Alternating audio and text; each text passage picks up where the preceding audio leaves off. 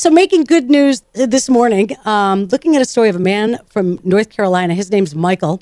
Lost his high school class ring 50 years ago, but he was reunited with it when it was found by sheriff's deputies in West Virginia. It was discovered during a copper theft investigation. It had nothing to do with Michael. When Michael got the call, he was shocked. He's not even sure how he lost the ring, but is guessing somebody in the late 60s, when he was visiting some cousins in West Virginia, might have stole it. Aw, isn't that so cool?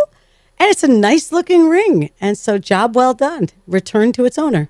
It's crazy. Yeah. He thinks it was stolen from him? Yeah. Wild.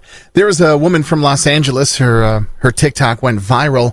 She shared surveillance footage of a random man closing the front door of her home for her in the middle of the night. She didn't mean to leave it open. She accidentally, you know that thing where you fall asleep with your door wide open, Jan? So that happened to her. She fell asleep unplanned with the door wide open. This dude sees it. He's like, that's not right. Closes it for her, moves along. It's all caught on surveillance like Ring camera.